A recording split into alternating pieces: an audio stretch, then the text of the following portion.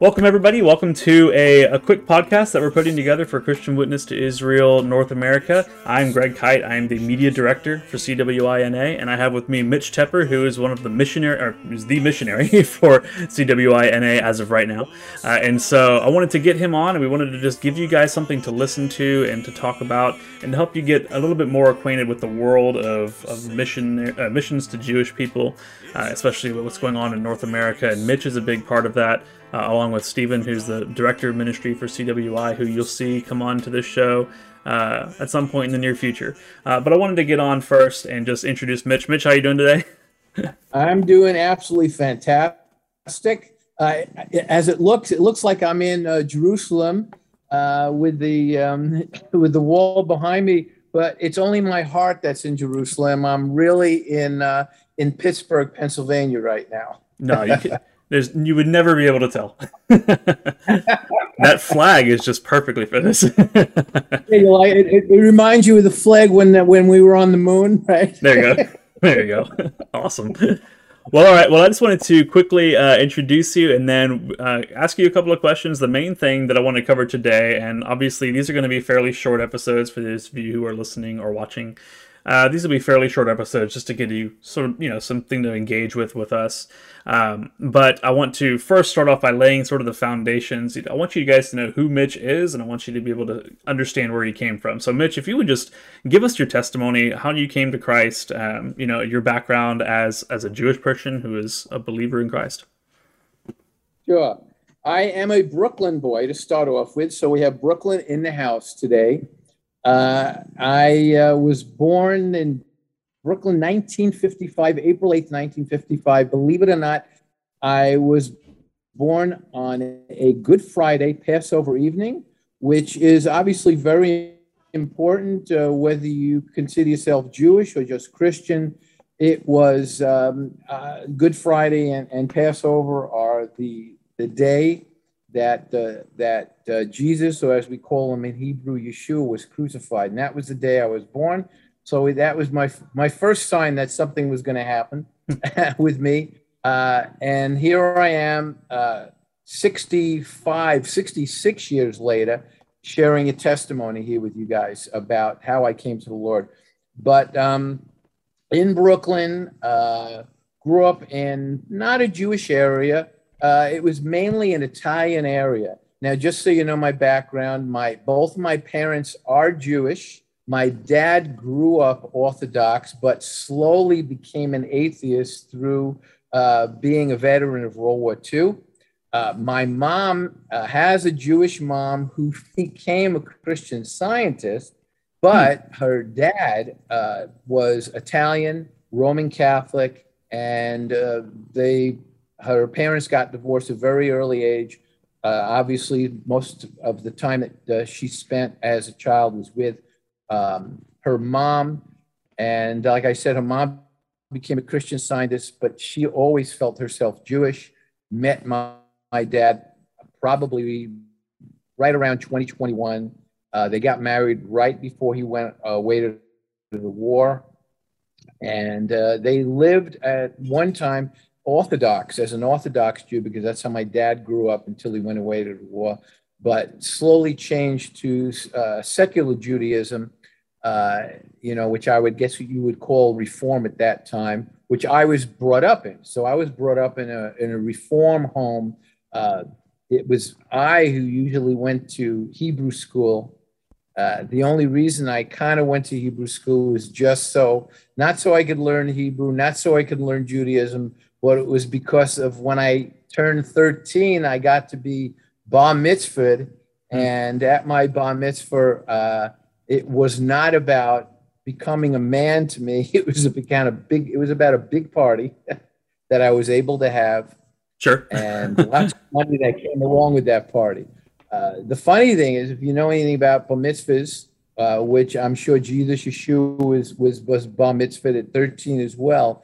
The bar mitzvah was the time that you are from boyhood to the time of responsibility, manhood, where you are now responsible for keeping law. Right. I never looked at it that way, and I understand it now more than I ever did. So growing up, after my bar mitzvah, I kind of shied away from Judaism, and I slowly but surely got more involved with not just very secular Jewish life, but not even at all. I didn't even equate myself with being Jewish at that time, other than the fact that I lived in that Italian neighborhood, which loved to call Jewish people like myself, the few Jews that lived there, Christ killers. So I grew up with the moniker of a Christ killer. I remember running away from we used to call them hitters. They used to, the Italian boys that were my age group, man, they used to chase us Jews around. And back then they used to shoot us with the BB guns. We used to run away from them. I remember back then how difficult it was being Jewish in an Italian neighborhood. I happened to be very close to Borough Park, which you might have heard of. It's a very Orthodox Jewish area. It was about 2 or 3 miles from me, but just 2 or 3 miles is a whole different world when you're in the boroughs in New York. So I grew up with that. I saw myself never did well at school, probably because of the ADHD. Back then, they didn't give us Ritalin when you had ADHD.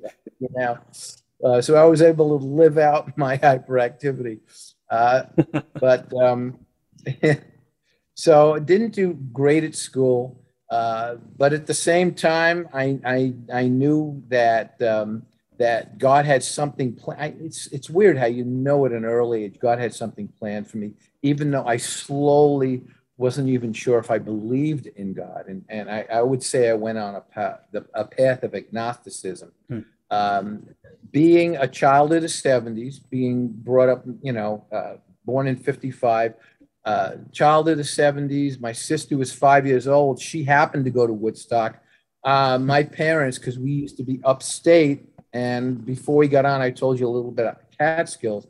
And, the Woodstock was very close to where the Catskills are. In fact, it would be considered the Catskills near Kingston, New York area. Okay. My sister went to that. My parents said I couldn't go because I was only 15 at the time. And 60, not yet. And in late 69 or 14 and a half, I guess, when they had Woodstock. So I wasn't able to go to that. Really bummed me out, but I did get into the whole, I guess you would call it the sex, drugs, rock and roll of the 70s. That's what kids my age were doing. So I got involved with that. And even though I did not have a remarkable high school record, I was able to be accepted into American University in Washington, D.C. I spent 2 years at American University in Washington, D.C. And as I was there, I floated away from a lot of my beliefs as a Jew and got more into Eastern philosophies, got into that whole scene.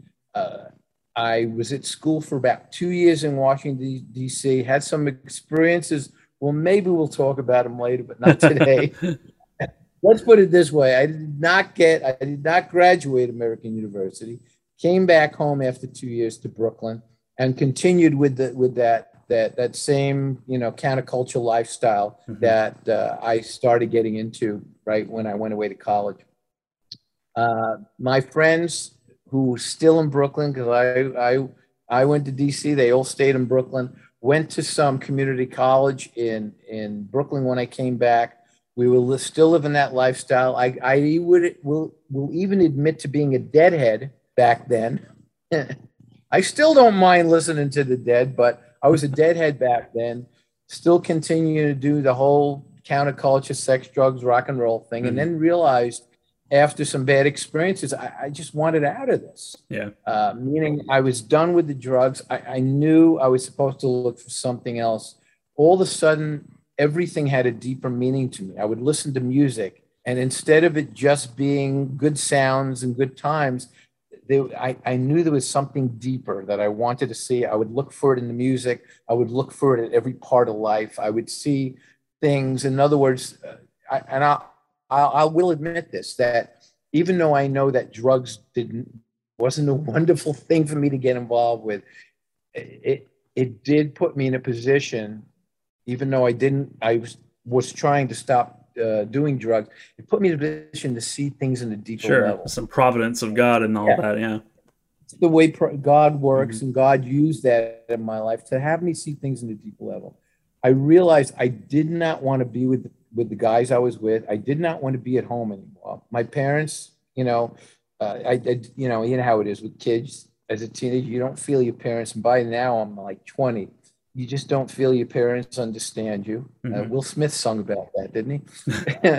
You don't feel your parents. Parents just don't understand. There you go. You don't feel your parents understand you. I didn't want to live the lifestyle my friends were living. I wanted out of that. So what was the choice? I'll go to California. So I literally packed up my bags. I didn't move to Beverly Hills, but pretty close. Now I'm starting to sound like the Beverly Hillbillies, right? But I picked up my bags, drove, and I got some people to drive with me that I never met from ads. But I ended up in California alone and didn't know what I was going to do with myself. I just knew I had to get away. So here I am in California. I had money saved. I was on unemployment from my previous job before I left, and but didn't have a ton of money, and figured, what am I going to do now? Well, I thought about certain things. You know, I'm 20 years old now, almost 21, and I am going to go back a little bit to explain one incident that happened. It's very important. When I was still in Brooklyn, before I went to California, I went to a mall. Believe it or not, the mall that I'm speaking of, Kings Plaza, is very, very close to where the Brooklyn Nets play today, who I absolutely adore. And the Barclays Center is right there. But I went to this mall, and in the mall, a Jew for Jesus sees me. And it was my first encounter with a Jews for Jesus. He must have seen this wonderful profile of mine and said, there's a Jew. Went right for me, and he started talking to me. About Jesus, and he handed me a tract. And I guess I knew Jews for Jesus were around, because when you look on the floor of the mall, there were Jews for Jesus tracts everywhere. Sure, so of course, you right? know you're close. You can sniff them out. There are tracts everywhere on the floor. So this Jews for Jesus. He's talking to me about the Lord. And at that time, like I was saying, I was into the Eastern philosophies. I was reading Kahel Kabran and the Prophet. I was listening to Mahatma Gandhi. I was doing the Maharishi's TM, which is the same thing that the Beatles were doing. So I figured, how bad could that be, right? Sure, the Beatles were doing TM. So they didn't do anything bad.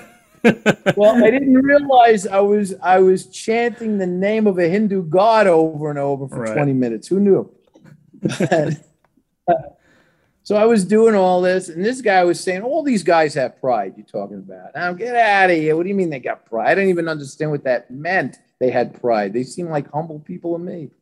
So we're talking, and finally I was like, I had enough. I said, I had enough of this. And as I'm walking away from this Jews for Jesus, he turns and says to me, I know somebody who didn't accept Jesus and died the same night.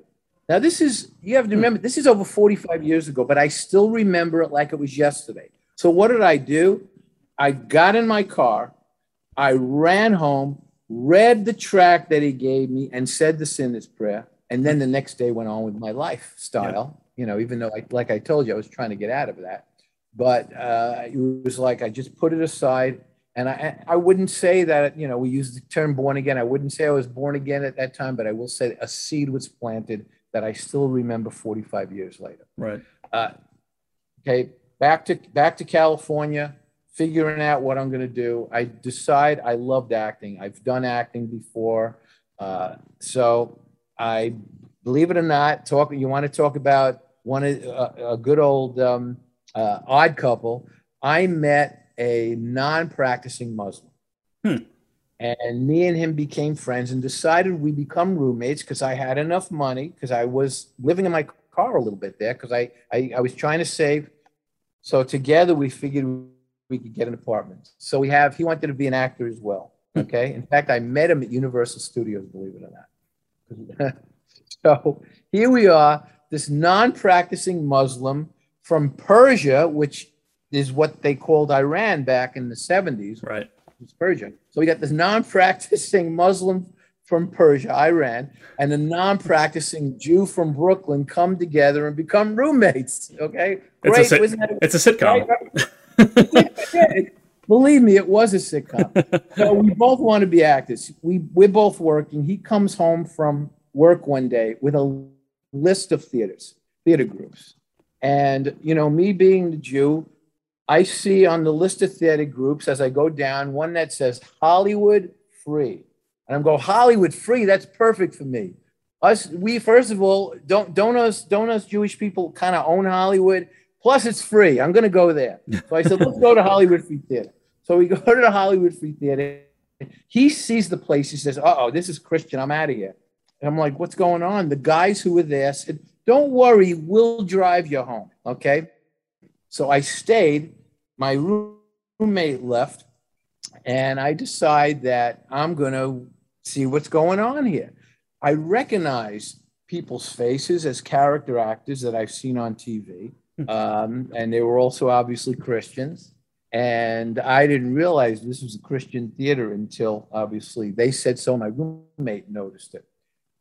The other thing is I noticed some names, like there were children of actors, famous actors. So there was some famous last names there. And I recognized the names, recognized these faces of these character actors. I said, this is a great place to be. So they're doing this play called Freedom.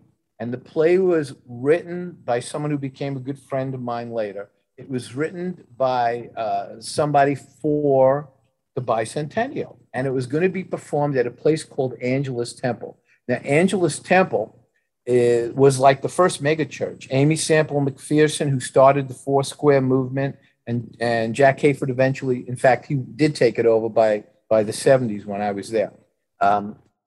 So we're going to do this play in this big mega church. And they gave me a part. And one of the guys, I only found this out 2 years ago. One of the guys goes up to the writer and director of the play and says, you realize that this guy is not Christian. And the director says, I know, but I have a feeling about this. I think the Lord wants me to have this guy, be in the play. So he says, you're in. So I'm rehearsing for this play. And as I'm rehearsing for this play, these guys are just loving on me. Not like the guy who says, I know someone who died the same night. These guys were just loving on me. Right. And I had fun with them. We would go out. We would do rehearsal. We'd go out and we'd eat, and it was my first form of fellowship with a bunch of people who all they wanted to do is have fun and eat. They didn't want to do drugs or anything. They just wanted to have fun and eat and rehearse on the play. So when we're rehearsing for this play, there was one person who lived around the corner, and she would come. She was a Jewish woman, come, and she would sit, watch the rehearsal, and she would witness to me. Some of these other people weren't really witnessing. They were just loving. But she would witness to me, because she was Jewish, I was Jewish, and we'd talk. I would tell them about the experience that I had, at the mall, because it was the only time I really was witnessed to before. So time is moving on. We're getting close to the time of the play. I'm getting really nervous because the play is going to be really soon. And all of a sudden, we get up to July 3rd. It's the night of July 3rd. This woman who's been witnessing to me, we got together. She knew I was nervous. The play was the next night. We're together that night. And she says, would you like to, go to a movie maybe and relax? So July 3rd, 1976, this movie opened called The Omen. You've heard? I'm sure you've heard of The Omen from 1976. So it opened up. And in Hollywood, they have 24-hour theaters.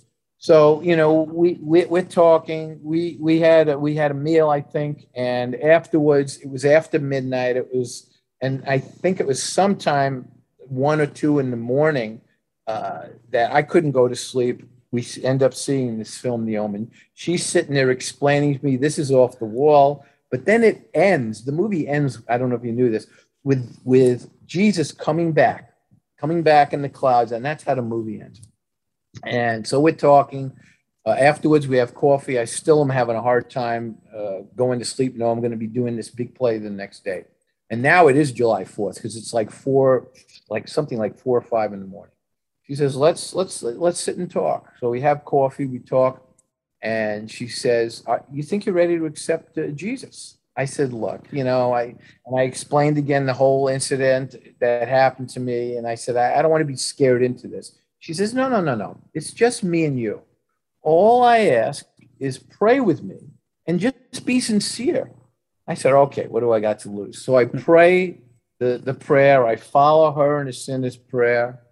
For the first time, I felt what you would call the Holy Spirit, what I would call in Hebrew the Ruach HaKodesh. I literally felt it come into my life. I just knew it. Okay. It was an existential moment that I knew that this was real, not like what happened after the mall when I ran home or drove home. This was real. And it was at that moment that I knew that I was a Christian, that I was saved, that I was born again. That's just awesome. As John 3 said. And that night we did the play. I'll never forget this. I go into like where the dressing room is in the church area, and everybody saw the smile on my face, and they knew something. And I said, well, I accepted Jesus last night. So I accepted Jesus before I got on stage for the play. It was amazing. Yeah. So the play, they have afterwards, after the play, the stage party became like my born again birthday party. It was awesome. And so it was at that time, and that was 45 years ago on July 4th, 1976, the country's bicentennial. I got saved, and I guess the rest is history. That's awesome. Well, that's an incredible testimony, and you can see a lot of God's providence at work in there. And so we're going to leave it there for now, but I appreciate you telling that story, and we will build on that the next time we get the chance to chat. So thank you guys for listening and watching. Yeah, definitely. Thank you guys for listening or watching, and we'll see you in the next episode. Well, God bless you. Thank you so much.